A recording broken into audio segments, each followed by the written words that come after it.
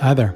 Welcome to Season 1 of But Seriously, the Cancer Podcast. My name is Bert Scholl. I'm a two-time cancer survivor, a cancer survivorship coach, and the creator and host of But Seriously, the Cancer Podcast.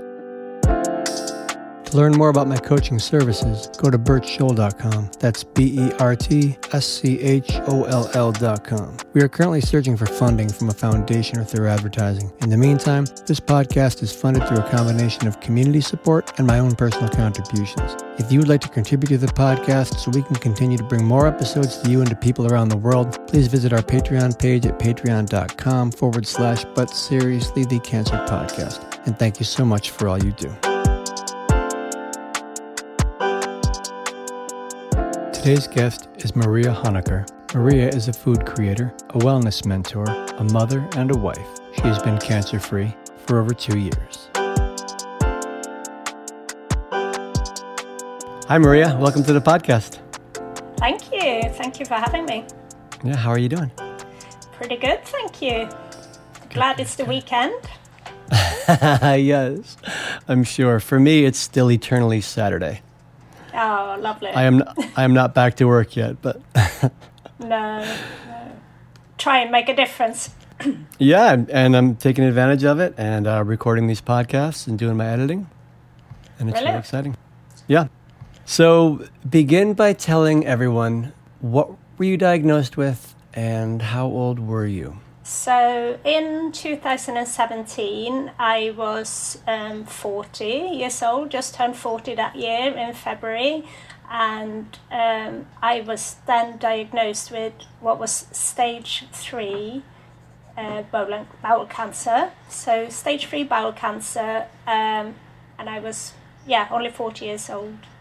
Yeah, when I notice people in UK when they say bowel cancer, and I'm assuming over here we call it colon cancer. Yeah, we do. Yeah, that's the thing, and I often call it colon cancer as well, because I think here they use it as a common term. So you could have it could be the colon, or it could be like some people obviously have it in their rectum. So I think here that's like an overarching name, but whereas mine was colon cancer, so if you wanted to split it into two, then that's probably how you would do it. But if you have an overarching name, it would, here in the UK they call it bowel cancer. Yeah, and so how did you find out? So I actually went skiing in the April, and I don't really recall having any problems then. And then kind of sort of May time, I had some blood in my stool, and I guess I might have had it before on occasion, and it was like kind of stringy type of blood. Almost looked like little worms. And I went to the GP, and they just said, it's probably hemorrhoids from childbirth, like piles. And I, said, I don't know. Like now, all of a sudden, my son came, in 2014. And and that's what they said. I can see that you have some. So I think that's what it is. It did a little check. But other than that, they just said that was what it was. So I went home, and she gave me like some ointments or whatever, creams. Went home, and then I don't think it was that long. A few weeks later, I just thought I'd go and see a different doctor, a different GP. So I went back to my surgery, but I went to see a different doctor, and she said the same thing. I think she also did some bloods as well. She said, we'll do some bloods anyway, just to check your general health and everything. And she also said that it might be IBS, because I had started to have a little bit of pain in my left side. And it would be mainly after I'd eaten. And then if I went to the toilet, it would go away again. So it wasn't it felt a bit like a period pain, but in my side. And it didn't last for very long, but I thought it was a bit strange. So I went back, she said the same thing. And the bloods came back normal. They were all fine. There was no problems, no anemia, nothing. So she also gave me some medicines to try for IBS, which I think I tried one. And then I was like, I don't have IBS. I've never had IBS. And I just didn't take them. And nothing much happened then. So that was in June time. So come July, I decided, I showed my husband, and he even said, I think probably need to go again or check it out. It just doesn't seem right, having to show your stool to other half. But so I then went to a private clinic, to a doctor. I paid to go privately, and she literally said the same thing, because they do like a check, but visual, and then, I told her what happened, but she said, it doesn't sound normal the way you describe the blood. It doesn't sound like hemorrhoids, and she thought I should have a colonoscopy, and obviously because it was private, she said she could order one there and then.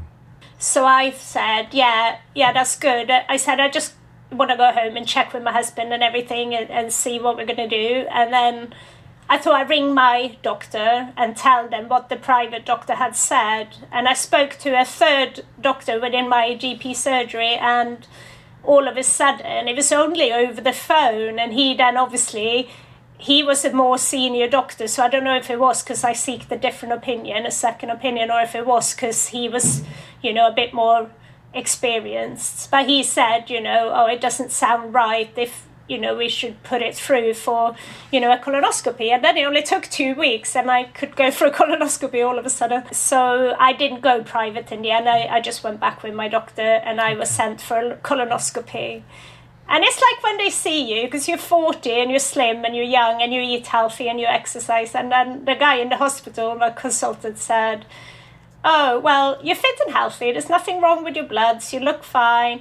And he had a little look. He said, I can see that you have hemorrhoids and we can remove them easily. But because you want a colonoscopy, I don't think it will come to anything, but we'll let you have it anyway, luckily, he said. But he was like, I'm pretty certain there's not going to be anything wrong with you, kind of thing. And then it was probably like another week or so when I went in for my colonoscopy. And obviously when I went in, I was awake, but you could see like where the blood was coming from. Like you could see the bleed. So the person who did the procedure obviously just said, oh, that's where the blood was coming from. But then didn't say anything else. So you were awake? Yeah, I was awake, yeah. But I didn't know what I was looking for. Obviously, I was expecting that there was blood, but I was awake. But you obviously have pain relief. Were you sedated at all? Yeah, I think you are a little bit, but I wasn't asleep. Because over here... I think that's a choice. It's a choice, probably. But I remember that I could still see the screen. I just want to chime in for a moment because I find that interesting, because here, it's routine to put people under. All right, okay. After my cancer experience, I now have a colostomy, but I was so tired of being sedated that I requested, post-treatment, my post-treatment colonoscopies, I requested that I not be put under. And they had to check with the doctor to make sure that was okay. Did you request to not be sedated, or is that how they went into the procedure? I think they are. I mean, it's funny when you ask now and everything seems like a blur, doesn't it? And you're thinking, did I not? But I'm pretty sure that it's, they ask you if you want to, if you don't want to. Because I was awake, but then doing my second one, which you do, a couple of years later, or every year you have one. And the last one I had, I don't remember being awake. So it's a bit weird, but I was definitely awake for the first one, and I'm pretty certain that you do have an option here to say. Yeah. I was just curious if it was a given that you'd be awake or if it was optional, but... No, I think it's optional. It's definitely optional. Okay, so they found the area. They found the bleeding. Yeah, they found the bleeding, and obviously they're just there to do the colonoscopy, so they don't really say anything else. And then I remember just getting dressed and leaving and thinking, oh, that was the bleeding. And then you get kind of called in to like a little room, a consultation kind of room, and I was waiting there with my husband, and I didn't really expect anything, but I guess you get to talk about what they found. But it was just like a specialist nurse that comes in, and she was a specialist nurse for bowel cancer, and she came in and just said that it was like she thought that we knew or something. And she said, yeah, that it was like a 99% chance that it was cancer. And, you know, if I was aware or whatever. And I said, oh, no, you know, we didn't know what to say. You know, we just kind of broke down. It was just kind of surreal. So, yeah, and we didn't expect it at all. So what do you say to that? I mean, it leaves you completely silent. I don't know. There's nothing to say, is there? No, the mind moves so fast that the mouth can barely articulate what you're thinking because no thought is staying, because it's the worst news you could ever get. Yeah, definitely. I was just in complete shock. Like, I would never, it hadn't even crossed my mind that that's what it could be. Like, it was not even that was even not one of my worries at all. Oh my goodness. See, I had a similar experience where my doctor gave me a digital exam 3 or 4 times over a 6-month period. I saw him over a 6-month period 4 times, and each time he told me that I had hemorrhoids. And he told me to increase my fiber. And after 6 months, I called the office and asked to see a specialist. Yeah. And the specialist gave me a digital, and the first words he said were, "Do you have cancer in your family?" Then he gave me a scope, did a sigmoidoscopy, and it was too bloody. He couldn't see anything. So he recommended I go to get a colonoscopy. So when I went in for mine, I thought to myself, okay, this is probably cancer. I think there's a very good chance it is, especially after 6 months of my doctor telling me I had hemorrhoids, and the blood just getting worse and worse. And I'm thinking, he's missing. And I was 36. I was 4 years younger than you were. So again, young. They look very young. Yeah, and they look at you and they think, well, it's not cancer. They don't even think cancer. They just think it's something, it's hemorrhoids. It's not, their brain, for some of them, unfortunately, their brain doesn't say cancer. So there you are, completely stunned, and this nurse is speaking to you like she expects that you know this. Yeah, it was literally that. Do you know what's happening? Kind of. Do you know what this is? I was like, no, I haven't got a clue.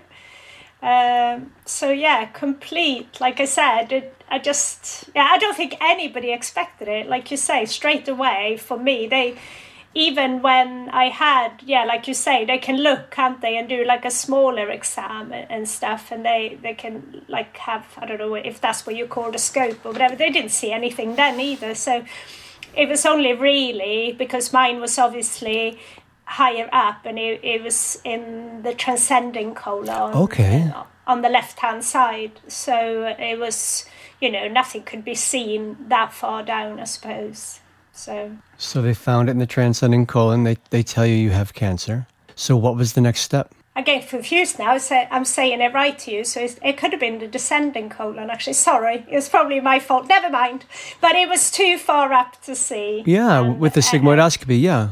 Yeah, but it was actually, it's actually probably, sorry, I should have said the descending colon, because it was, when they took out the tumour, they did take away like a big margin, and of course, part of that then, they probably did take away a tiny bit of the rectum as well, like, the very top bit or whatever. I guess that's how they do it, but nothing that I would notice today, but that's obviously, I'm sure that's what they said. So sorry, my fault, descending colon. No, the information comes so fast and it's so overwhelming and such a struggle to get through it all that the mind hangs on to what it hangs on to, right? And then there's parts that we're like, I'm not sure. I think this is what they told me. I was a bit overwhelmed at the time. Yeah. Well, I guess you go over it so many times, stage 3, 3C, and then you get into the nitty-gritty, the letters and the numbers, and when people ask you sometime, specifics, I was like, actually, I don't know. I'm not sure, Definitely 3C, I know that much. So what were the next steps? They told you had this diagnosis. Yeah, so, well, obviously, the first thing that they worry about, I guess, is, to see if it's like localized or if they can see it anywhere else. So that's what my first thing was. They wanted to rush me in and see that it wasn't in any other places. When what they taken out, when they kind of had confirmed that it was cancer. So I was told I needed a CT scan, and that was literally within a week. And I was in the middle of a house move as well. We bought a house. We'd been away in Sweden for a couple of years. Then we'd come back to the UK and then had been renting for a couple of years. And then we were going to buy a house again. And we were in the middle of a move. And I remember the nurse calling me after my scan, you know. She said she wasn't sure how many days I would have to wait, but she kind of rushed it all through. And she rang and she said, it's good news. It hasn't spread anywhere else, and you could just get on with your house move now and focus on that. And then, you know, we'll book in for surgery and take that later. But I remember at the time, I was actually thinking, like, not that it was like really great news. I just couldn't believe it. You know, it's such a relief. And also it did feel like in the middle of all the bad things, you're just like, yeah, I take that. That's great news. And then I was actually just able to focus on moving boxes and moving house, which was totally bizarre, but yeah. Yeah, isn't that an odd thing that they can tell you it didn't spread, and then that's the good news that you're getting inside of this very bad news? Yeah, and then you can actually see the good in it as well. I mean, that's pretty amazing. I mean, I never thought that would be possible. And then so you received the CT scan. They told you that there was no growth beyond the local area. And did you receive any so what was the treatment you received? What was the so after that, so this was all happening, so on the 4th of August in 2017 was supposed to be my it was my 10-year wedding anniversary, but 2 days before then, so on the 2nd of August, I had the confirmation about the cancer and everything else, and that was what I had, and it hadn't spread and everything. And then from there on, they booked my surgery. I was going to have surgery to remove the tumour, and that happened a month later. So they booked it in for the 6th of September. So that is when I was booked in. And she said, the nurse and everybody that I spoke to, the specialist, the oncologist, they said that they didn't know at that point, obviously, what stage my cancer was. And depending on how that all turned out, once they'd opened me up and taken the tumour out and looked at it and looked at the tissue and everything else, then we'd know further what stage it was. And she said that if it was like a stage 1 or 2, then it's not always necessary to have chemo, and you can walk away, without it and recover pretty well a lot of times. But if it's sort of beyond that, the chemo is usually always recommended, or it is recommended. But so fingers crossed, I was hoping, for the best. Yeah. But I went in for my surgery, and I remember coming out, and actually my surgeon, telling me that it was a lot.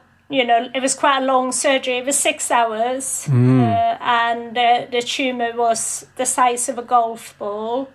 Oh, wow, it's a good-sized tumor. Yeah, so that was what they said. So that was that. And then, obviously, it all being looked at and tested, and it hadn't spread, like I said, to other organs, but when it was all tested and everything, that it had gone into some of my lymph nodes. And if I remember correctly, I think they took out 27, and I'm pretty sure it had gone into 9 of those. So they said that with those figures that, they recommended that I would have chemotherapy, which in this house we talked about quite a lot, and it wasn't really anything that I wanted. It wasn't something that I had planned on having. And I was, had it been stage 1 or 2, I think my husband and I, we were pretty certain that I was definitely not going to have that. But of course then stage 3 came, and with 2 little ones at home as well, it's not just about you anymore. It's, stats of how long are you going to live, and reading up, and what's going to get me the best results. And that my oncologist, obviously he wasn't that interested in giving me any statistics, and I said I wanted to know anyway, just roughly. Obviously nobody knows when your time is up. There's no way of knowing that. But he said that it was about 25% percent chance for me to survive 5 years. And oh my goodness.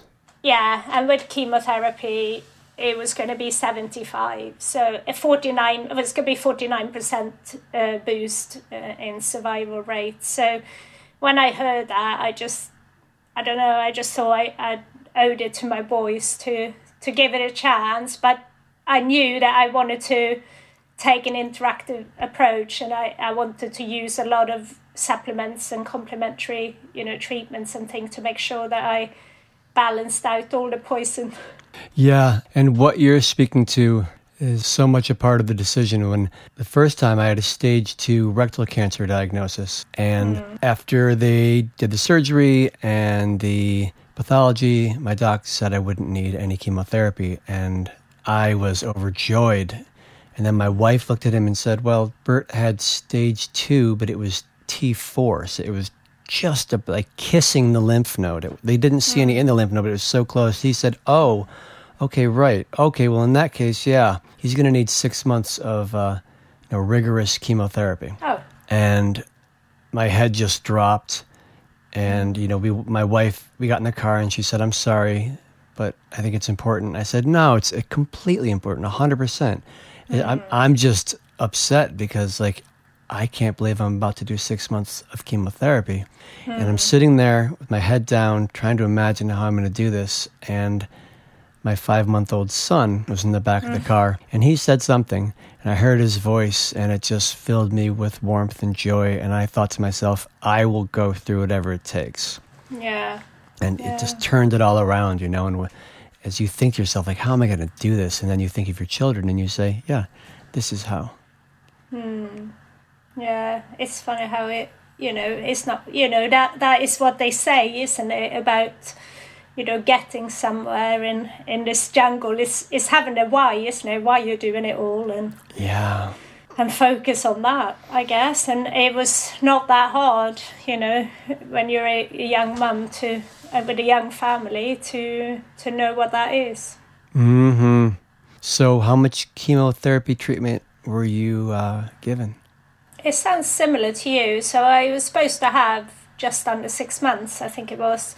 But it was 8 cycles. But when I come to about cycle 6 or 7, my neuropathy was getting quite bad in my hands. Mm-hmm.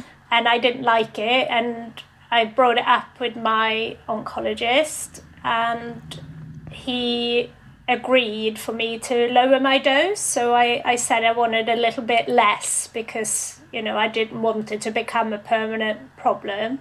So that was around cycle 6. We took it down a notch. Okay. So that helped. And then by cycle 7, I'd noticed as well that my liver readings were really bad, specifically 2 readings that they're concerned with, and they were kind of playing up, and they can mean a few things, anything from sort of bone damage to heart damage from the chemo. It could just mean that it's fighting, the toxins. But of course, with colon cancer, when cancer like that spreads, it goes to the liver or the lungs. So they're concerned. Well, when I said, I don't like the way that my readings are going, my liver, it just doesn't seem, they're so high and they're not really recovering at all in between.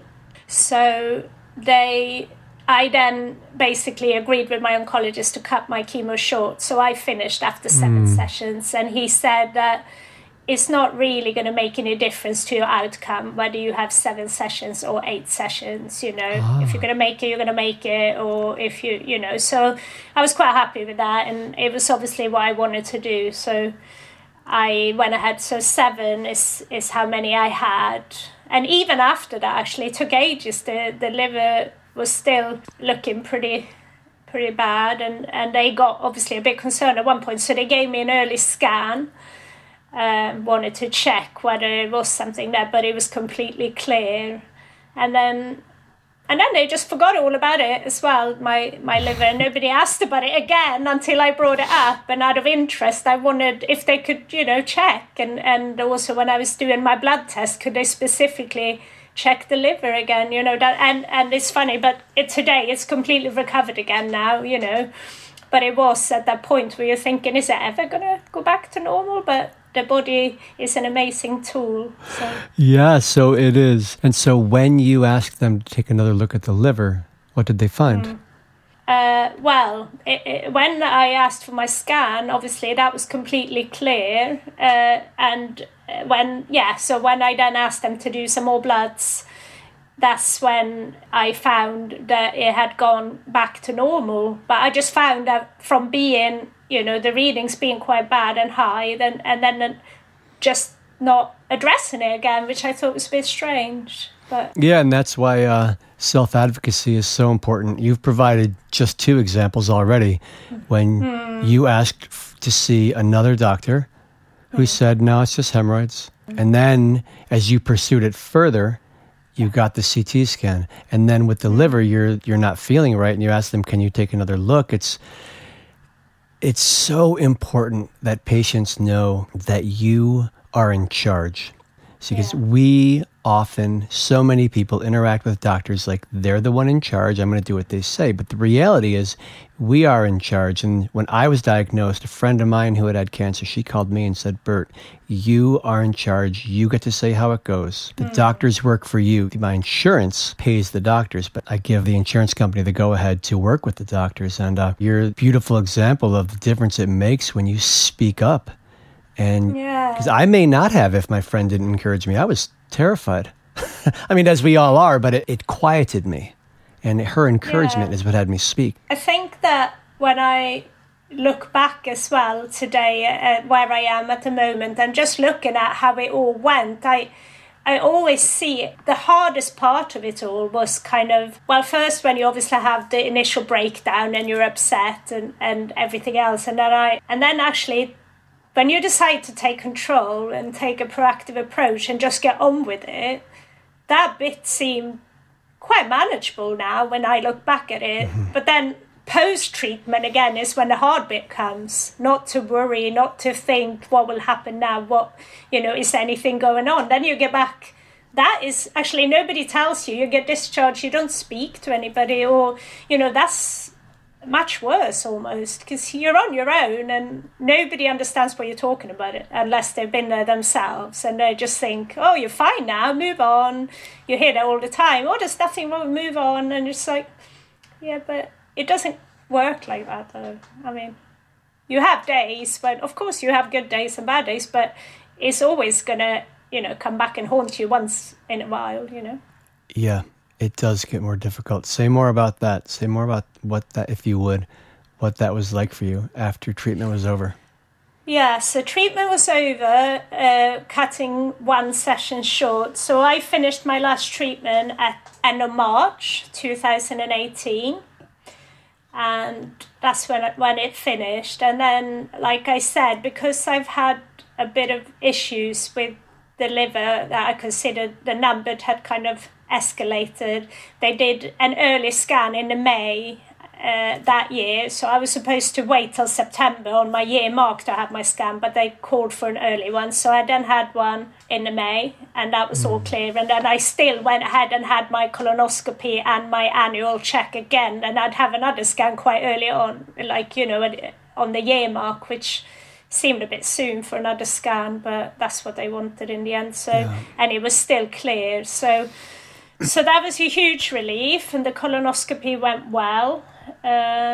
Like you say, then it's kind of starting to piece your life back together. And it's just really kind of odd, and I knew from early on that I wanted to kind of try and help others who, are faced with the same situation. And I find that that's helped me work through it all, if that makes sense. I think talking to friends and family about it is okay, but I still feel that they don't truly understand what you've been through as much as they like to, and they say that they do, but they don't really. So well, yeah, because they can't. No. And it's not something that a person can understand after you go through all that treatment and all that care and all that attention. No. I'm not sure what it was for you, but for me, to have an entire team surrounding me week to week, to have a group of nurses who are always at my side and supporting me through everything. It was a struggle for me to allow myself to be supported by them and to accept the support. And so when it came time for it to end, my treatment was over. I don't know about over there, but over here we ring a bell when your chemotherapy is done. Same. I never did it actually, but you do. You do. Somehow I didn't do it. But yeah. Oh, and then you go home and it's crickets and there's no one around and it's quiet. And there's a struggle with recovering from the treatment and recovering from the surgery still and having your body not be what it once was. Yeah. And for me, that was very difficult. And as much as a person can have compassion for you, you know, they can't truly empathize because they don't know. And sounds like you found the connection you needed by being a support for others, yeah? Yes, yeah.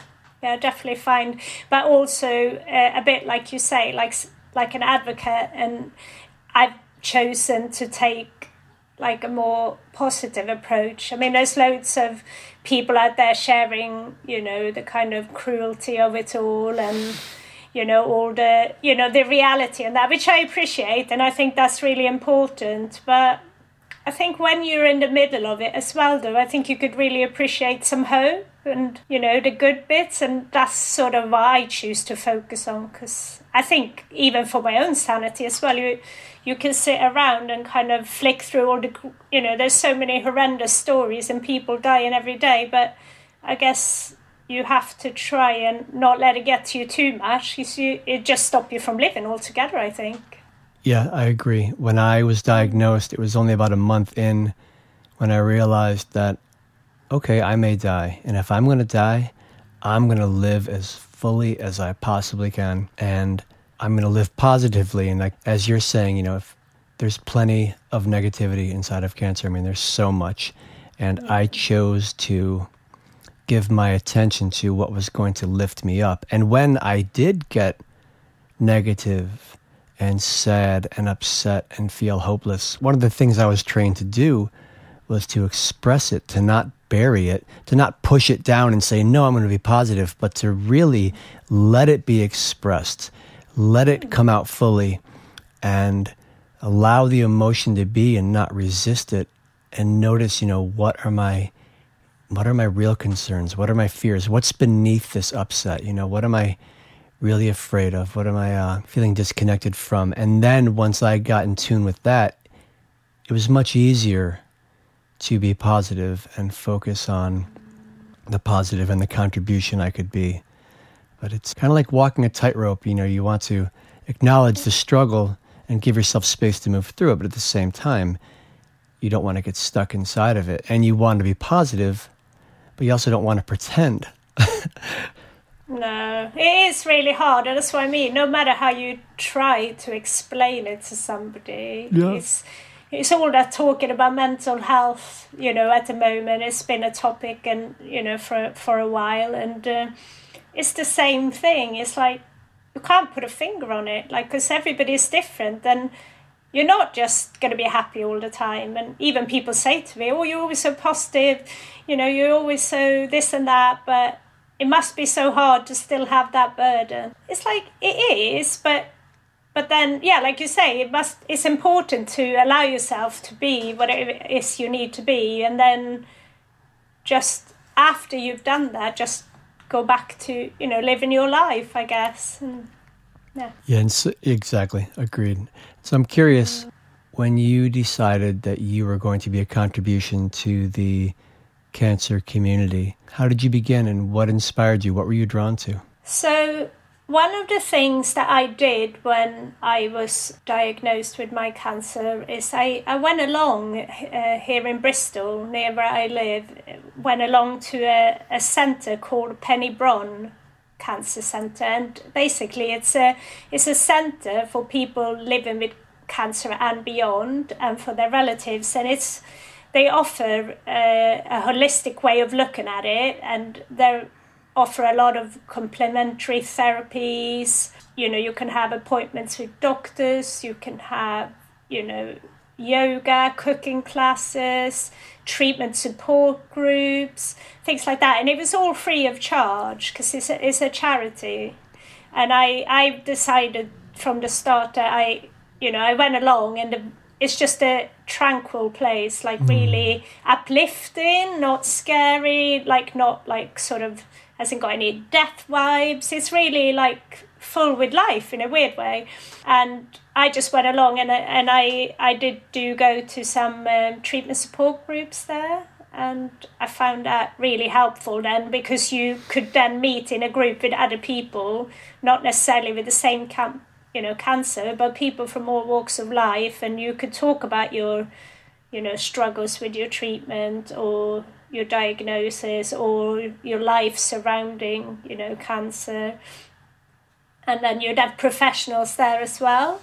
And then they did offer things like residentials. You can come and stay for a whole weekend and have like yoga, cooking, and it's all like, healthy food. So yeah, it was just, it was an eye-opener for me, even though I've always lived a healthy lifestyle. My husband's a chiropractor, so, we have our own clinic, and we obviously look after other people's health, and always exercised and ate pretty well, so it was always there. But just seeing what they did there, I was quite keen to, to help others once I was kind of through my biggest hurdle.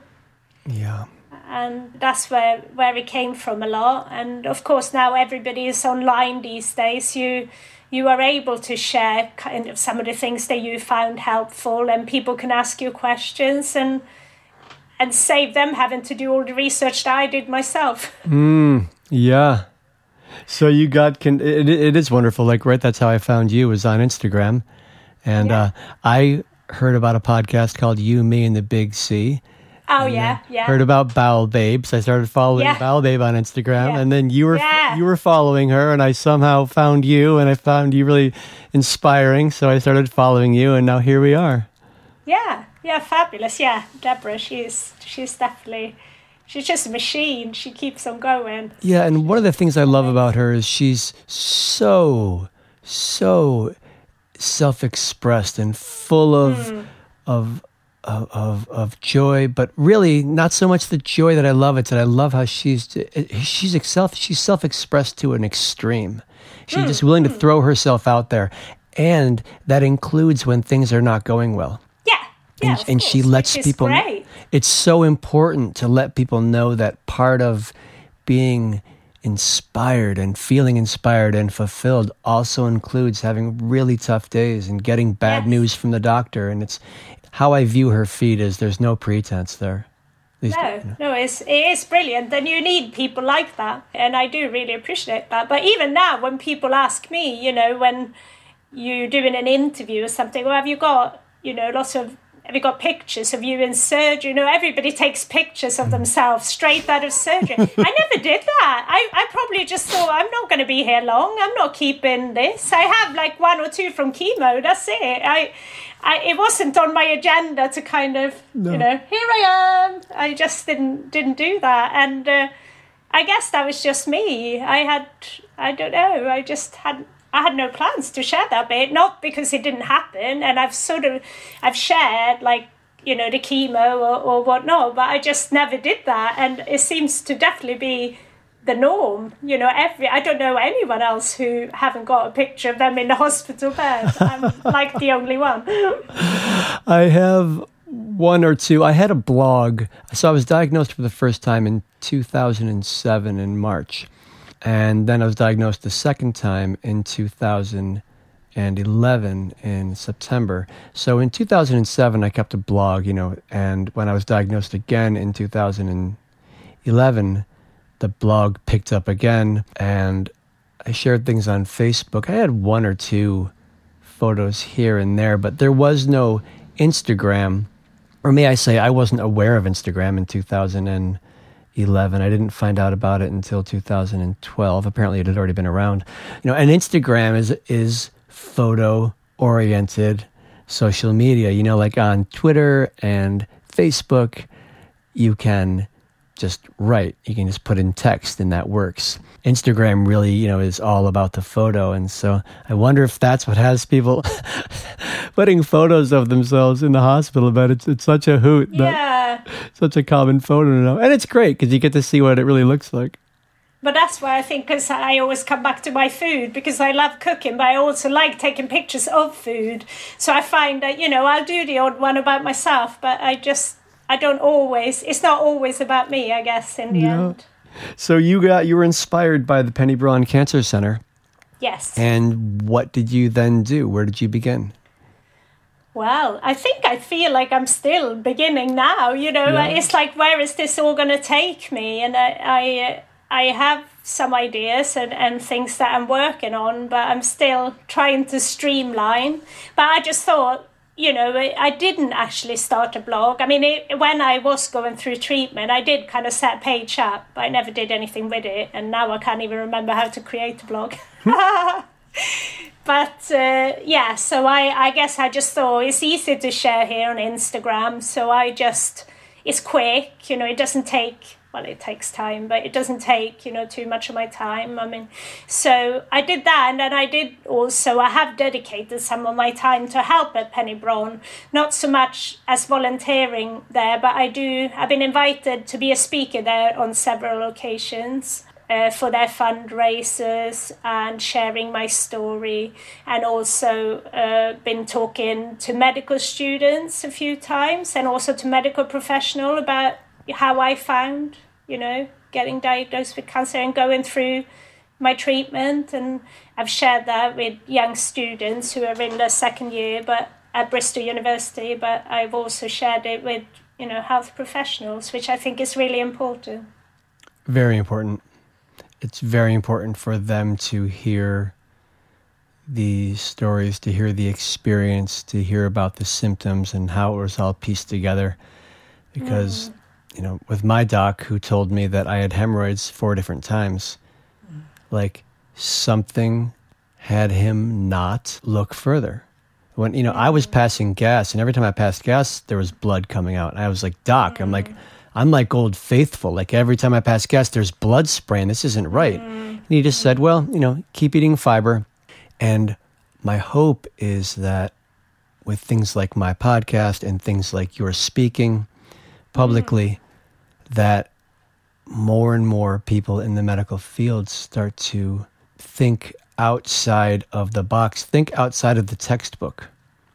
Yeah, because it's one thing as well that you see quite a lot, and I guess it's one of the things that I don't necessarily agree with, and that is that I don't necessarily think that there is, one treatment fits all, and you need to do your own research and take the bits that fits you and that you feel comfortable with, and the same for conventional treatment. But I do see that, there is definitely a need for a combination of conventional treatment with complementary, therapies and other things. And I think for many people that method works really well, and then, there are a lot of radical remissions and lots of people who didn't choose to have treatment as well, but nobody knows who it's going to work for and who isn't. It has to be your own choice. Like, you have to be happy with it, and when you say yes and whatever you go for, like you say, don't ever feel like they should just tell you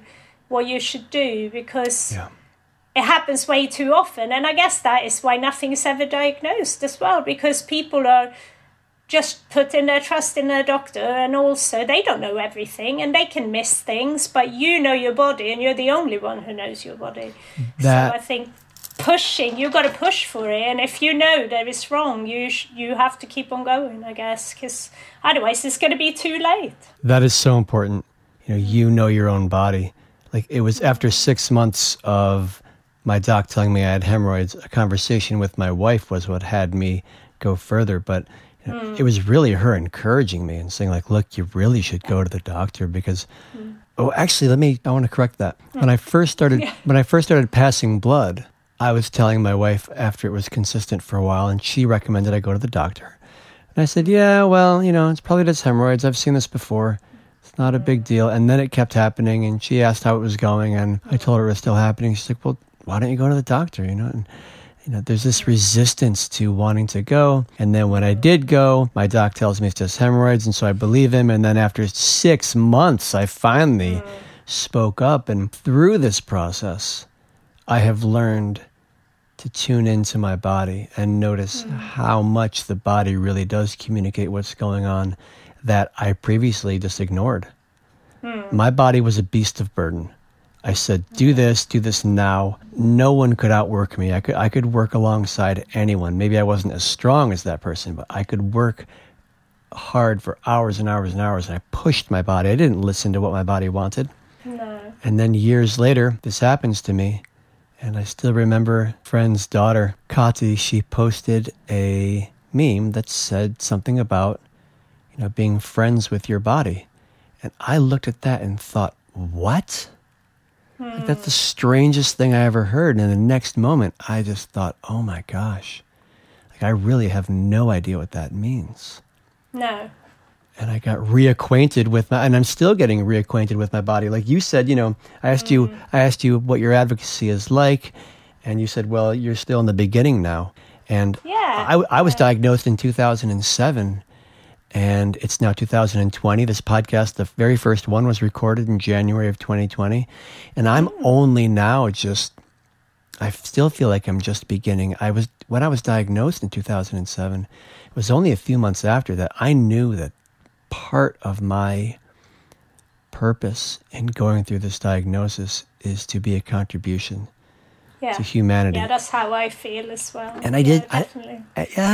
You get it. And I didn't know how. And I used to get upset and worry and be like, oh no, what am I going to do? How am I going to be a contribution? Was this all in vain? And now, after, I guess, years of training with teachers and different programs and seminars, I've really gotten clear. All there is to really do is to just take the next step. And I think it's just part of healing as well, isn't it? It's just, giving to others, helping others, and just all the gratitude, everything. It all just belongs together. It's all just comes together, and that's kind of part of helping you to heal as well. Yeah, I agree. So what happened to you then? In you said you had a reoccurrence, or yeah. So how did that come about? Yeah. So my treatment for the first diagnosis, my treatment ended in the spring of 2009, and I started getting quarterly scans. And in August of 2011, I had a scan. And my doctor's office called, and the nurse practitioner told me that they saw a spot on my liver and they're concerned. And I said, do you think it's cancer? And she said, yes, we do. And I remembered that the CT scan techs had spilled some water on the machine. They wiped it up the best they could, but they were concerned that it could have affected the imagery. So I immediately asked my doc, are you sure it's not because the tech spilled water? And so she hung up and she called me back and they checked. She said, no, that's not what we're looking at here. So I went in and had my scan and found out that it had metastasized to my liver. And when I met with the oncologist, he has a big smile on his face and he said, nice to meet you, nice to come on in. He said, I have good news. I said, oh, I don't have cancer? He said, no, you do, but you have the good kind of metastasis. At which point I'm looking at him like he has 3 heads. I'm like, what are you talking about? This is good news? He said, yeah, rectal cancer can metastasize through the lymph nodes, or, like in your case, it can metastasize through the portal veins, and this web of veins that leaves the colon and goes to the liver. And that's where the cancer cells traveled from. They traveled from my large intestine to my liver, and that is a safer kind of metastasis, because as you know, the lymph nodes are the superhighway of the body, and that's where cancer can really travel. Yeah. So I went and got a second opinion about 2 hours from here in a city called Rochester, New York. And then a buddy of mine encouraged me to go down to Memorial Sloan Kettering Cancer Center down in New York City. Yeah. And I received a third opinion there. And I went with Memorial Sloan Kettering and had my surgery and about 6.5, 7 months of chemo. And by June 2012, I was told I was cancer-free, and I've had no evidence of disease since. Oh, brilliant. Yeah, great. So it was about somewhere around, 2.5 years after your first cancer then that it came back, something like that then, I guess? So we go from about 1.5 years, 2009 in the spring, and then we go 10. Oh, no, you're right. About 2.5 years. About 2.5 years, yeah. Yeah. I was certain I would never have cancer again. So when they told me that, my first thought was like, oh, okay, great. I'm going to die. I know. Look at all my lymph nodes. I don't even know. I think, I don't even know if I have a scan this year. Obviously, it's a different system where you are because it's all insurance and paid for. And in this country, it's kind of depends where you live sometimes, what the procedures are and when your scans are due and how many you get. And I don't know if I still have an annual. Maybe I have a scan, but not a colonoscopy this year or something. I can't remember. I used to do one colonoscopy every year and a scan every quarter, and then every 4 months, then every 6, now every 12 months. And now my colonoscopies, I get them every 3 years. Yeah. But I am curious about the system over there. So you said that you saw your doc, and then you saw a different doc, and then you decided, was it the second doc or the third doc that you hired privately? No, so in this country, so it's like a national health service.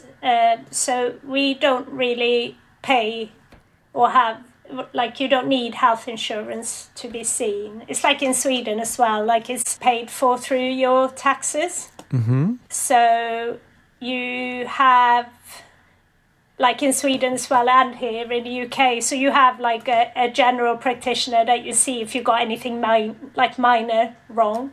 So that's where I would have gone the first couple of times before I saw a private doctor. But obviously when I saw private, I paid.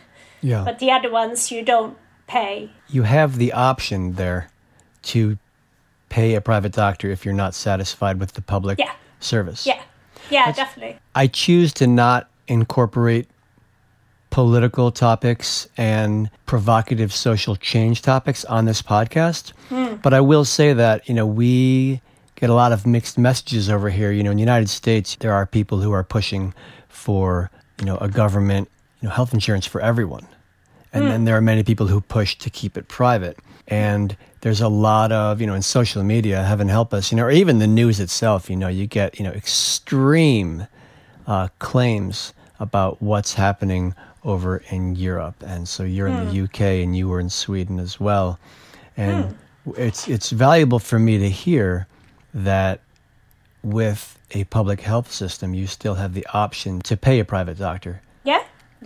Yeah, definitely. You can pay for surgery, or you can pay to have a consultation, or you can pay to see a private GP as well. And or anything that if you want to pay, you can do that. And obviously, usually if you do that, is quicker. If there can be a wait, if you have an urgency for something and you want to be seen quicker and you have the money, then you could just do that.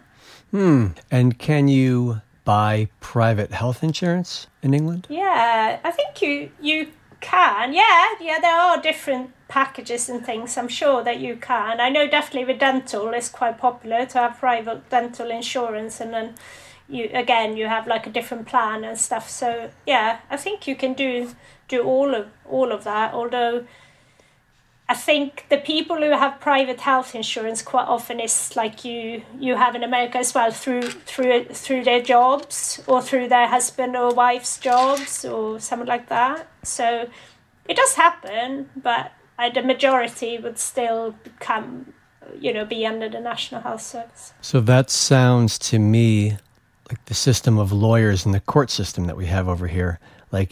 If you cannot afford one will be appointed to you, and you can have a court-appointed lawyer.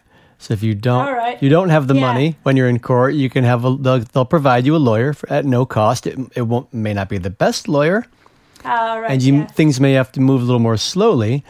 Yeah. And then if you choose to, you can pay a lawyer, and things may happen. I suppose it's a little bit similar, I would say, although I think here, once you, like if you go to like your GP and that, you know, quite often they, I suppose that because they see such a vast majority of people and a lot of GPs probably, you know, you probably get time wasters and people that come in, you know, for lots of things, and then you're probably a bit swamped, and then obviously you have the job of when serious issues comes in, you've got to be, you know, you're not a specialist, you're just a general practitioner, so you don't specialise in all areas, do you? That's the difference, I guess. So you see them first, but once you then are referred to a specialist, like I've been on several occasions when I was pregnant as well with my first, and I had something called placenta previa, and you know, had to go to hospital, and I had to stay in hospital for a while because, you know, you can get a bleed and it could be life-threatening. So,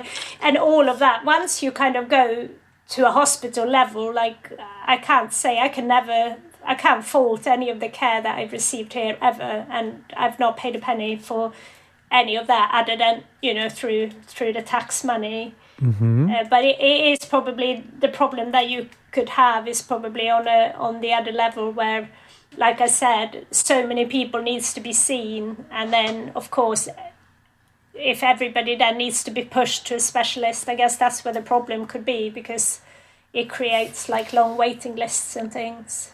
And where I'm from in Sweden, it's very similar.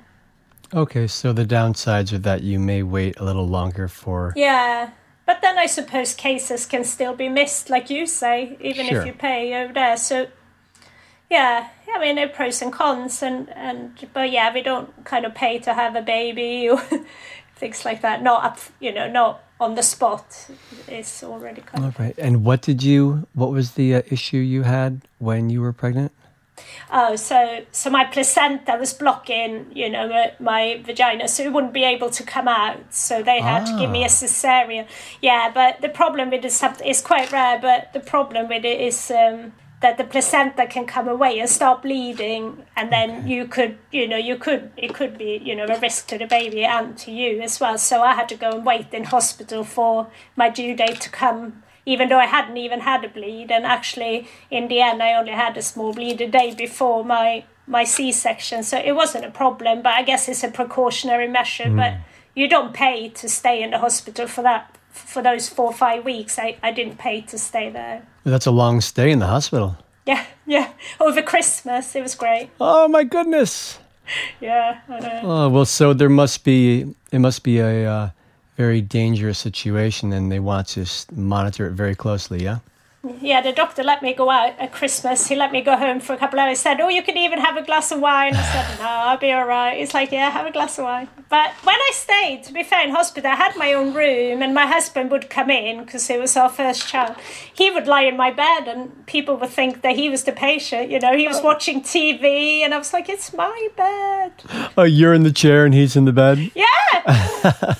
He's watching like 24 or something with Kiefer Sutherland or something. Oh, that's great. So, what's the name of your Instagram feed? Is it Stumble Upon My Healing Path? Oh, no. Yeah, so Step Inside. Don't stumble, I'm sorry. Say it again. That's all right. It's okay. I don't even know where it came from. Step Inside My Healing Pantry. I don't know. Yeah, because I guess a lot of the stuff that I did is like food, but obviously now I've done, you know, I talk more about not just food, but, you know, the lifestyle of it all as well, and my experience with it all. But I am studying at the moment as well with a medical doctor here in Bath, and she's a holistic doctor.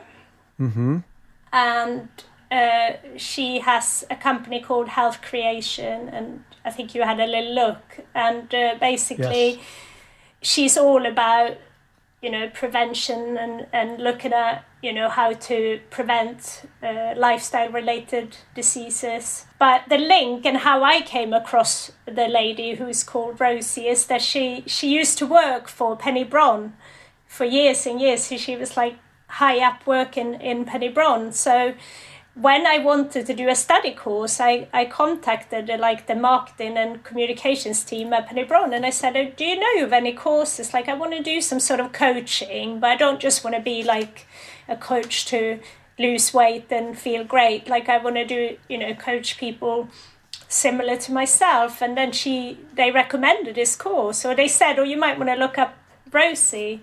So I did, and talked to her about it, and she obviously saw my link as well with being an ambassador for Penny Brown and stuff. So so I decided to go on a course, and I hope then with my course, which is more like a mentoring course, and you can help people to improve their lifestyle or improve their health in all areas of life, and you basically talk about 12 pillars of health. So it's not just what you eat, but equally your environment and your stress and your spiritual health. And it's very interesting. So hopefully I'll be able to incorporate that into everything as well. Gotcha. Yeah, so you're supporting people in all the areas of life where they can maintain or pursue optimum health. Yes, that's it. And I suppose for some help to reverse disease as well, I guess. Yeah. And hopefully stay alive myself as well, that's the plan. Yeah.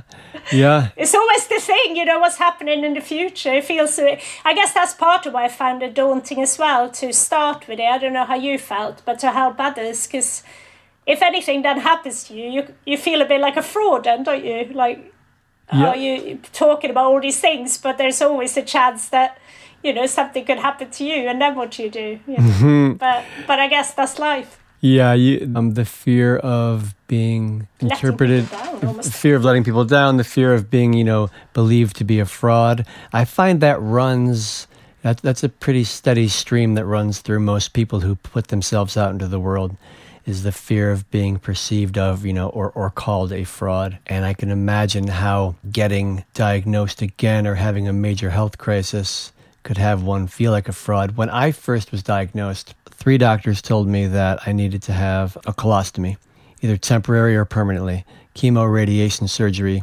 So I spoke with my wife about how I was going to approach this, and she spoke with me about alternative treatments. And I did a detox therapy for 10 months before pursuing traditional allopathic treatment. I still had blood work, and I still had quarterly scans to watch my body and make sure that nothing had changed, but I wanted to not have a colostomy. And so I took on this detox therapy, so that the premise is, if you detoxify your body can actually do the work of healing you. And after 10 months, there was no metastasis and no spreading of the cancer whatsoever. However, it grew the tiniest bit and caused me a great deal of pain. So eventually, when I stopped doing it and I went ahead with traditional medicine, allopathic Western medicine, I had been keeping a blog. And, there were people on every continent except Antarctica who were reading my blog, people who were interested in the kind of treatment that I was doing. When I sat down to type, that I am no longer doing this natural holistic treatment and I am now going to do traditional treatment with chemotherapy and radiation, I felt like such a fraud. I felt like a failure. I felt ashamed. I felt like I was letting so many people down. And in retrospect, it was a really valuable experience because it got me to see that you can lead a conversation in the world and you can provide the example of yourself, and it may not work. And what's most valuable in my eyes is providing those who are listening or watching or reading modeling of what it's like to go through a change like that. And, I didn't try to hide that I was embarrassed and that I felt like I'd let people down. I made it clear that, that's what I was going through, and it was difficult for me. I think there's real value in seeing people struggle and watching them go through it. And if they're kind enough to give you an insight or a peek into their world, then you can say, like, there's a sense of relief. It's like, okay, like, yeah, life is real. Life sometimes hits you hard, and I'm not the only one, is what you can think when you see someone else going through a really difficult experience, especially when, because it didn't have to be cancer. I was changing my treatment from a non-traditional to a traditional treatment. And it wasn't so much that was the primary focus. It wasn't the cancer itself. It was the struggle that I went through in letting people know, in going from someone who was informing people all around the world about what this process was like to shifting the process and going through the struggle of that and letting people see that up close and personal. I feel like that, when it was happening, it was not pleasant, but in retrospect, I saw like, it really helps to see the real side of people, because it's when everything's shiny and polished and looks like you've made all the choices easily and, being inspiring, to me, it's nice to see what people go through, but there's value to me in seeing the real person and the humanity of the individual. Yeah, definitely. I find the hardest bit about the conventional treatment and what it does to your body. I find the hardest bit about that is like how you feel now as well. I think a lot of people just kind of go through the treatment and then once they do make it and recover and are cancer free today, but so few talk about or seem to have an issue with anything afterward. It's like they're completely fully restored and like you say, the immune system, or if you ever have, or little niggles, but it's like, I might be, mostly recover. I can't say I have any major problem, but I can't say I feel like I did before either. Just to say, I'm just like I was. The whole body just don't feel like it. Nothing feels like it did. It just doesn't. Yeah, me either. And I want to feel like I used to feel. Yeah. And I want to figure out what I need to do to feel like I used to feel. It was years before I finally felt normal. Yeah, that's it. And when people say, that's what I was like, and some people say, yes, or they say, 6 months and you recover, your body will be back to normal. And I was thinking, how is that? When you put all those toxins into your body, how are you supposed to just be completely normal after 6 months? I was like, I can't see how that's possible. I just can't. Maria, they treat us for the cancer and then they don't treat us for the treatment. No. The treatment is almost as, I don't want to say, the treatment can be as deadly as the cancer. Yeah. The treatment can some people die from it. You can die from, chemo, but like say, you probably can't die from eating too many fruits and vegetables and doing complementary treatment, but you can definitely die from chemotherapy. That's what Chris Walk was saying, wasn't it? It's like you could definitely die from... But who was saying?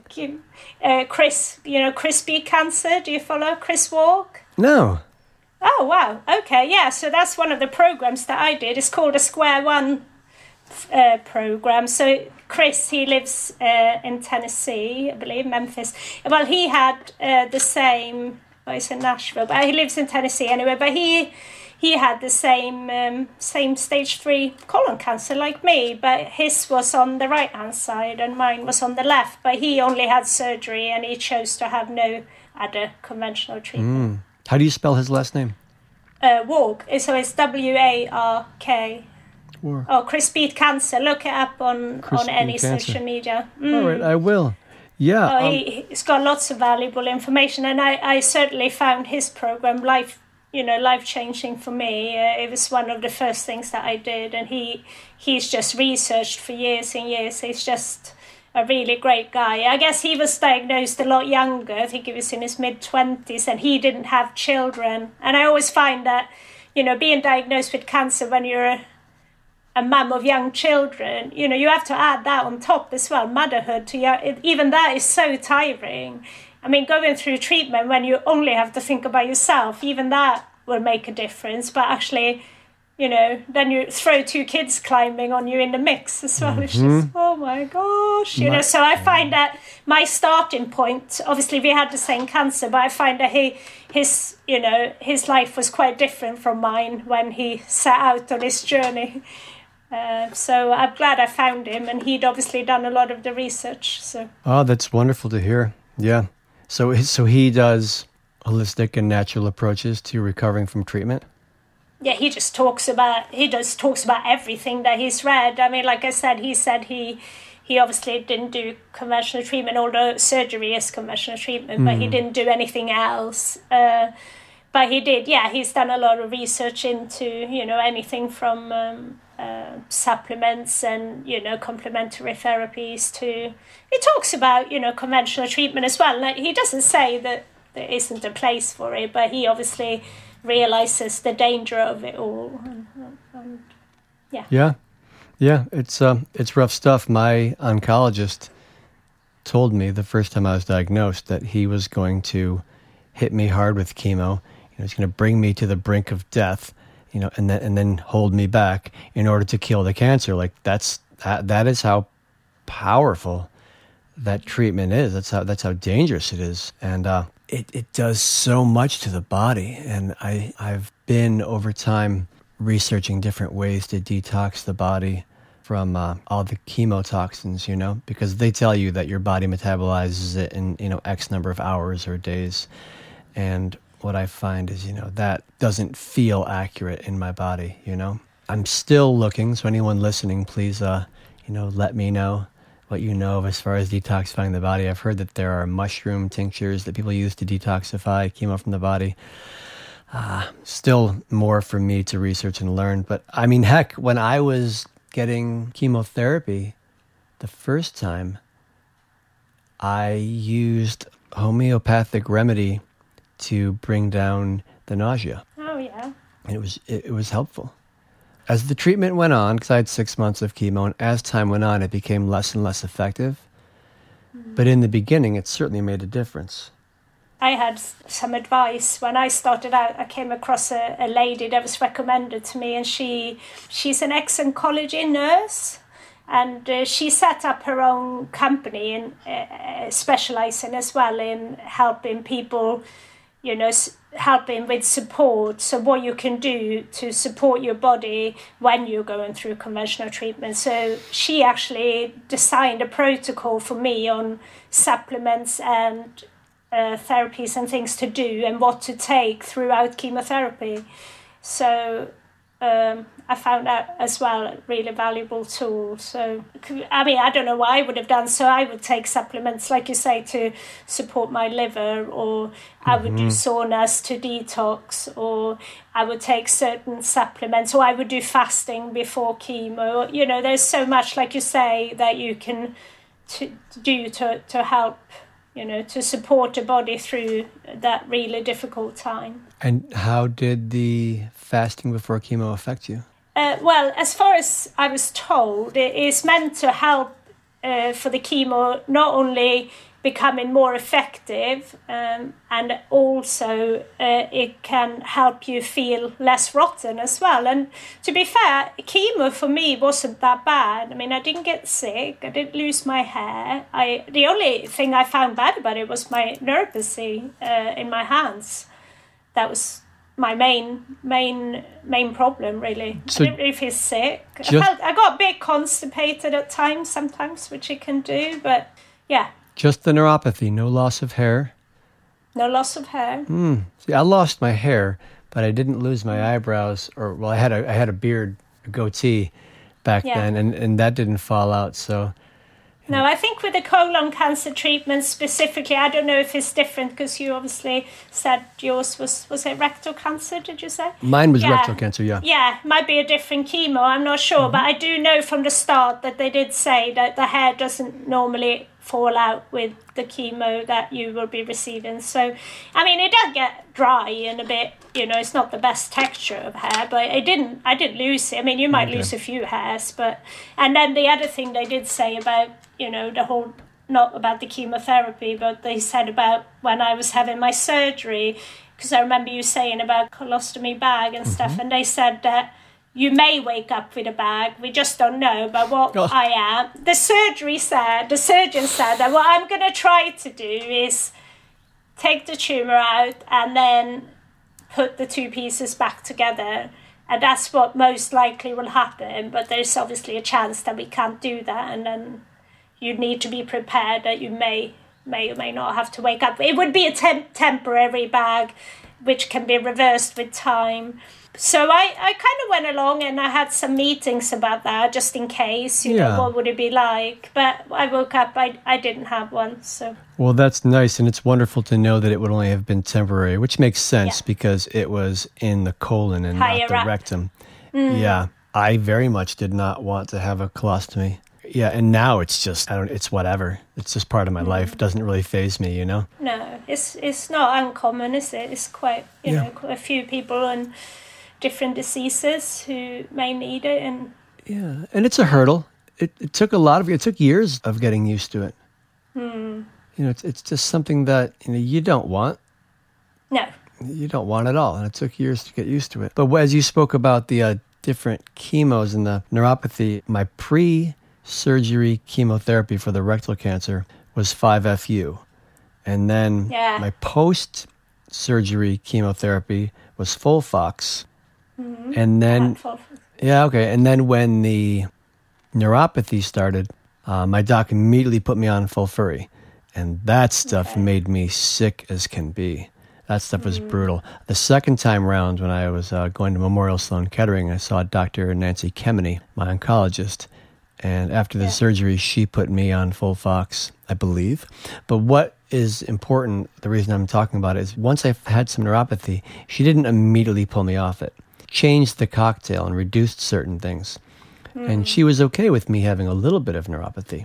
You know, my feet, they feel like I'm standing on cotton balls that are on top of, you know, small round rocks, like you know, little golf balls. Golf balls with cotton on top of it is what I feel like sometimes if I really pay attention to my feet. And my hands, they feel the slightest bit of numbness in them, in the fingertips. So to me, that's acceptable. I met a guy and he had, I'm not sure if it's colon or rectal cancer, but his neuropathy is so bad. It's just burning in his, at least his feet, possibly his hands. And he has to take a medication to reduce the pain. And the medication causes tinnitus. Those ears are always ringing. So I had no idea when my docs were reducing the chemo, the favor they were doing me, you know, in reducing the chances that I could have some kind of neuropathy like that. I don't know this guy's experience, you know, I don't know, you know, how much they reduced it. Perhaps it was just the way his body responded. You know, I'll ask him next time I see him because I am curious. But yeah, there's a lot of dangers and risks to going with the treatment.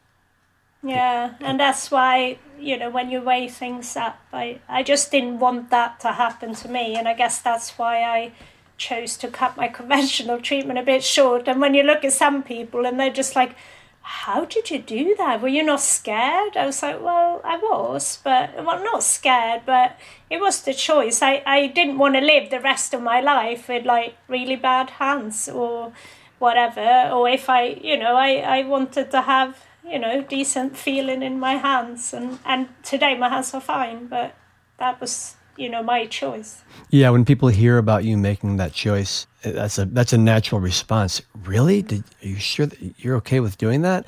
And from an outsider looking in, it makes sense that the question would arise. I mean, I would imagine the question would arise for a lot of patients. And as you speak more with your doctor, you realize, oh, okay, so things can get really bad with neuropathy. And it's not uncommon for a chemotherapy treatment to be altered, for the cocktail to be changed so that the amount of damage to the body is limited.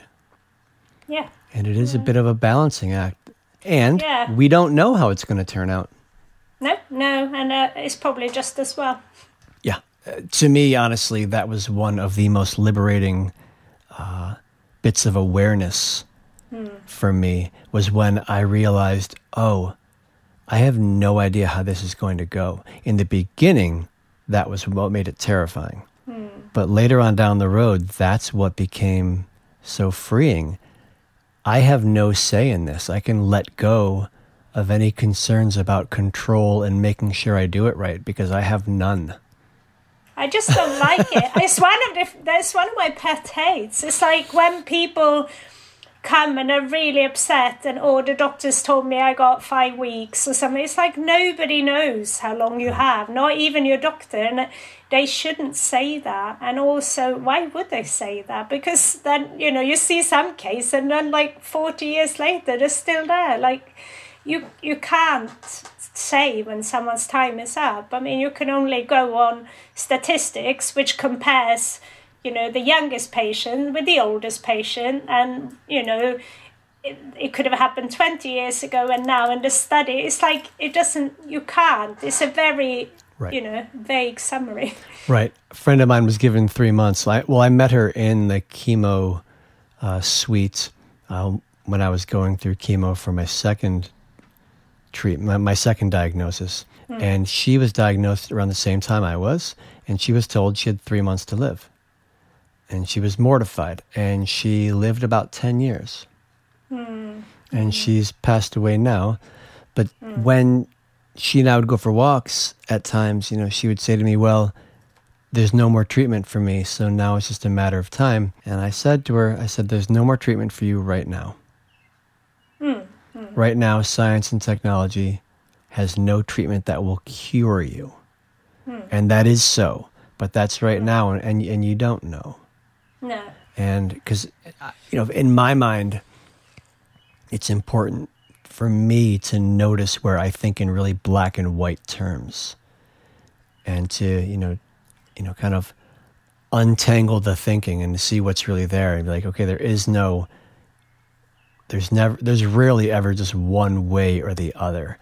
And, and bless her heart. I mean, she had a really difficult diagnosis and she had years of treatment. And I'm not trying to diminish that, but what I'm pointing to is there's no treatment right now. There's no cure for that today, but you're in the midst of treatment and things do change and they do have breakthroughs. And they told her she had 3 months and she lived 10 years. But then don't you feel with that as well, though? It is literally when someone, a medical professional or whatever, when someone does that, quite often the patient naturally will then give up. Like you say, if you're not that kind of person who will stand up for your right, will ask or question it, you'd literally just go home to die because you give up. But people do it all the time, though. They just, and that's the sad part. And a lot of it comes from because they've been told that that's what's going to happen. So that's what happens because they go home and just stop doing anything, stop believing, they literally just stop living. And I believe that has a big part to play with it as well. I would imagine it does as well, because there are folks who are given only a few months. And what's really so is that they really do only have a few months. And so imagine a doctor tells you only have a few months, and then you find out that that's not the case. Yeah. Like some folks, like I had a friend who was diagnosed with pancreatic cancer. He only made it a few more months because the doctors didn't have treatments for him. They said it's gone far too far. And those diagnoses are real. Oh, yeah. And so when you get told you have 3 months, and you could very easily just give up. And it's hard enough when you're told you have a 25% chance of living or a 75% chance of living. That's a heck of a thing to be told. Yeah. Yeah, that's it. And I think the oncologist that I had, he was not keen on saying things. But we said that we were like, we wanted to know just what the stats said. But obviously that was our choice. But so that I then could make an informed choice, or as best as I could carry on with my research. But I just think that just having that kind of thing, you got 3 months, or you have 3 days or whatever, because nobody knows. I just think that it could just really break somebody completely. And I mean, lucky if you have that kind of positive thing in you and you're able to make the most of those 3 months if it turned out to be true. But if you just went home and sat and looked into the wall because it upset you so much, and that's just, I don't know, to me it just doesn't seem fair because, like I said, it's just no way of knowing, is there? Yeah, there isn't. And it's been proven that attitude can make a difference. Yeah. The other side of that is, I've had people tell me, Well, you had such a positive attitude. I'm sure that's why you're still alive. And I say, I'm not. Oh, thank you. Okay, but I have no idea. I feel just lucky. For me, my positive attitude was about, if I'm gonna die, I'm gonna live fully. Yeah, like you said, you had a lot of other things. You know, you tried detoxing, you tried treatment, you had lots of conventional treatment, you had surgery. I mean, who knows? It's probably a combination of all those things and the attitude as well. Who knows? Yeah. But there's no way of truly knowing that. There's only certain things that we do really know. And one of those things that I keep on coming back to in these conversations is, you know, the fact that they call, you know, colon cancer is like an old man's disease for the meat eaters and the obese or whatever. And then since I was diagnosed, so many young people younger than me have died. I know 3 of them, or 2 or 3 of them this year, not that long ago.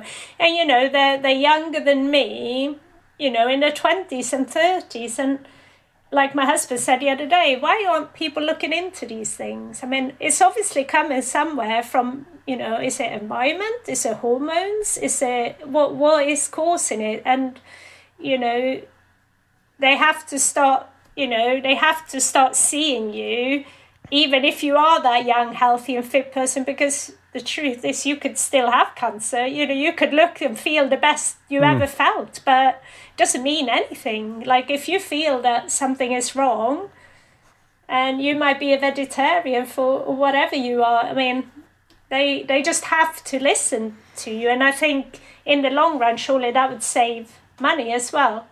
Yeah, I agree with you. I did say a moment ago, you know, that, you know, was it my positive attitude that helped me? But I do want to, you know, I do agree with what you're saying, that, you know, if a positive attitude makes a difference, then by all means, you know, be positive and be hopeful, right? But I was, as you described, when I was going through chemo, when I was going through treatment, you know, there were, in the beginning parts of it, I looked healthy. When I was diagnosed, I looked completely healthy. Like, people would say to me, I heard that you're sick. And my initial response in my mind would be, well, I'm not sick. I have a tumor in my body, which could kill me, but I'm not sick. Now, I get what they were saying, but in my mind, it just like, I wasn't sick. I was healthy. I was in great shape. It was just a tumor that needed to go. Yeah, exactly.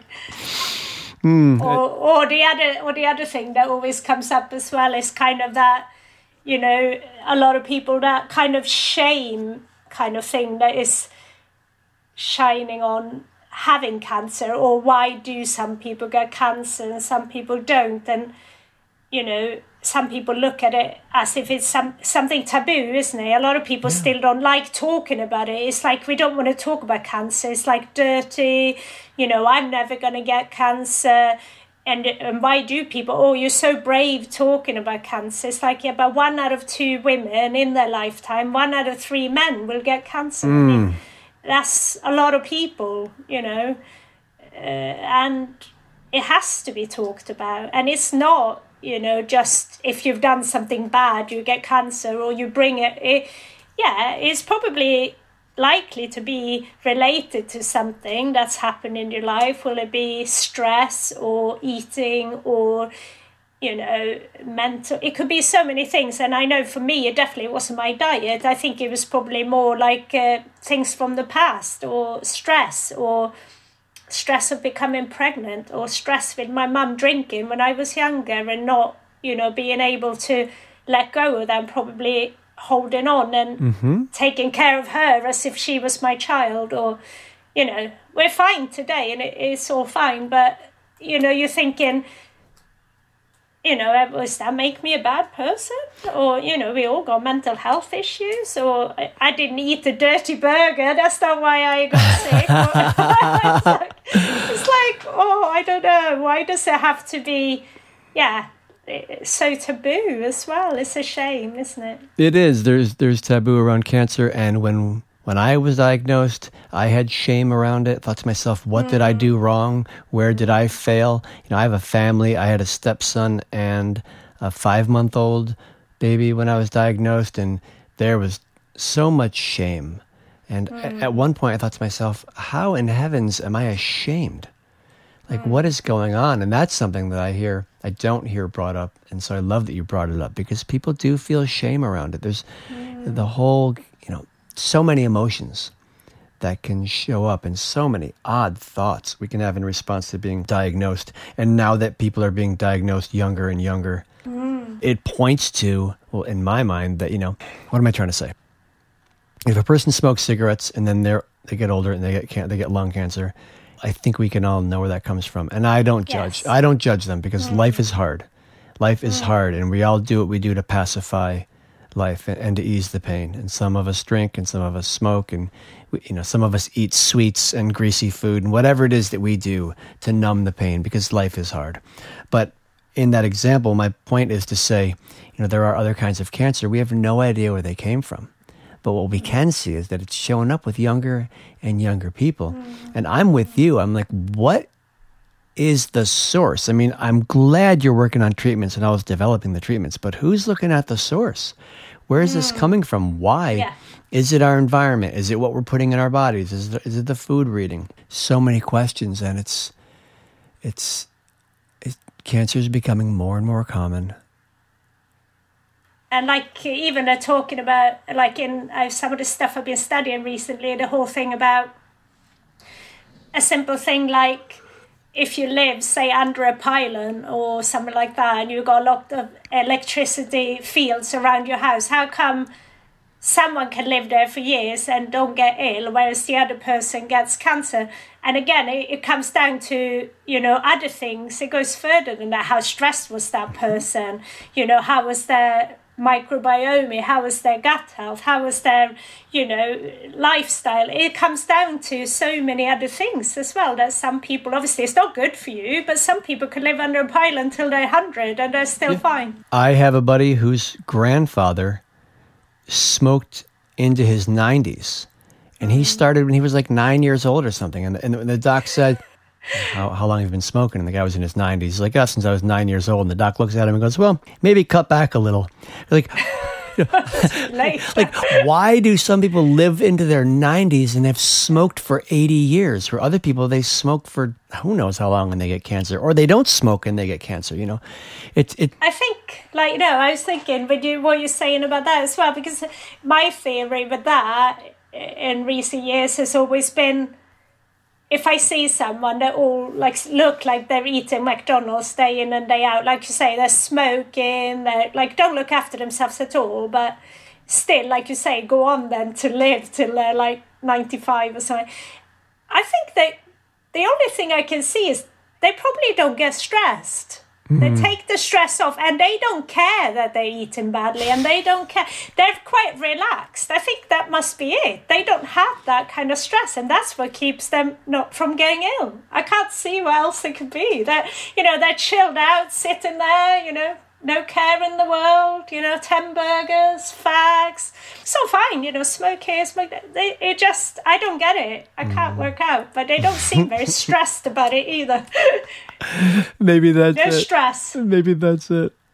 No stress mentality. Perhaps. I do not know, but it's where I focus my attention, as you know, is with this podcast. And just, I really want to transform the cultural conversation about cancer, the conversation regarding how we navigate it and how we go through it, because it's so difficult, and I don't want people to be alone when they go through this. I want other experiences to be heard and to be shared, and all the points of view and everything we talked about and everything I will talk about with so many people. It's just, when you go into cancer, you don't have, the first time you get diagnosed, for most folks, they don't have any experience with it, and they don't know which direction to go, and they don't know how to navigate it. And my hope is that as they hear our stories, they can take something away from that.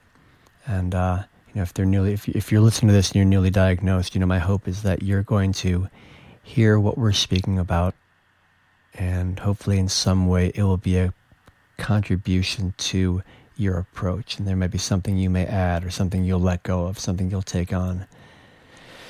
Because we don't know. There's so much unknown, and it's such a scary disease.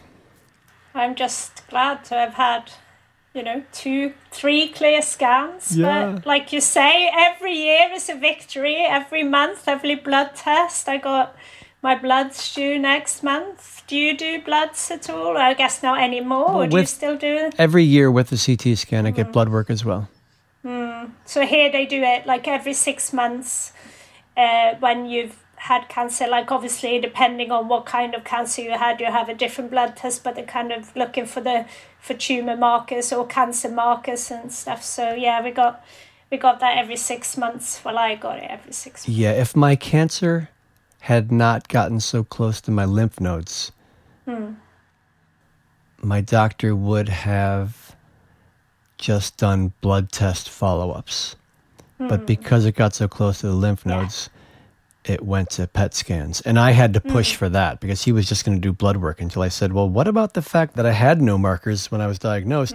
And he said, oh, well, if you had no markers, maybe we should do CT scans. And I said, well, also, there's the fact that it got really close to the lymph nodes. It was stage 2 T4. And then he goes, oh, yeah, that's true too. Well, then we should do PET scans. So I went from blood work to PET scans, which is another reason why it's so important to advocate for yourself. But my point is, if my cancer wasn't as far along as it would have just been blood work. And now that, I had a stage 4 diagnosis in 2011, it's scans. And I don't know how long they go for. Some folks have told me that scans never stop. Other folks have told me that after a certain number of years, I remember an oncologist telling me, they only give you scans for so many years. After a while, it's amazing what they'll find in the body if you just keep looking. But yeah, well, that's it. And the scans themselves as well, they're full of radiation as well, aren't they? I mean, yes, they are. And so it's like, do I want to scan? Do I not want to scan? It's so hard. And obviously they're necessary and they're, they have their place. But like you say, do you want them for your lifetime? Or when do you stop having them? Or I know of someone who had stage 4, I think it's the same as you, actually, same kind of cancer. But yeah, he was told he had months, but he's still here, bouncing off the wall, no cancer.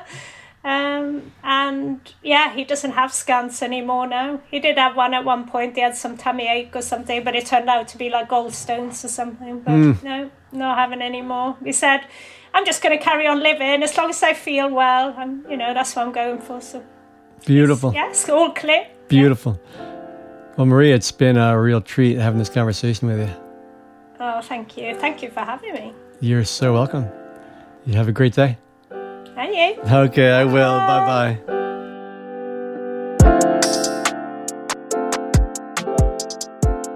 Make sure you follow Maria on Instagram. During the episode, you heard us discuss Step Inside My Healing Pantry.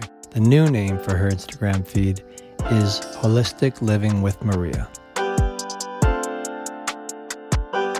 Thank you so much for tuning in. I truly hope this podcast was of value to you. Please subscribe and let your friends and family know they can find But Seriously, the Cancer Podcast, anywhere podcasts are made available. To learn more about my cancer survivorship coaching, go to bertscholl.com. That's BERTSCHOLL.com. The intro and outro music you hear is the creation of Saint Kid. You can find him on social media as The Saint Kid. See you all in the next podcast, and thank you so much for listening. The purpose of this podcast is to provide a platform for individuals to discuss personal experiences with a medical diagnosis. The host and guests are not medical professionals, and the podcast is not intended to provide medical advice or psychological therapy. Whenever there is a concern about mental or physical health, please consult a qualified medical professional.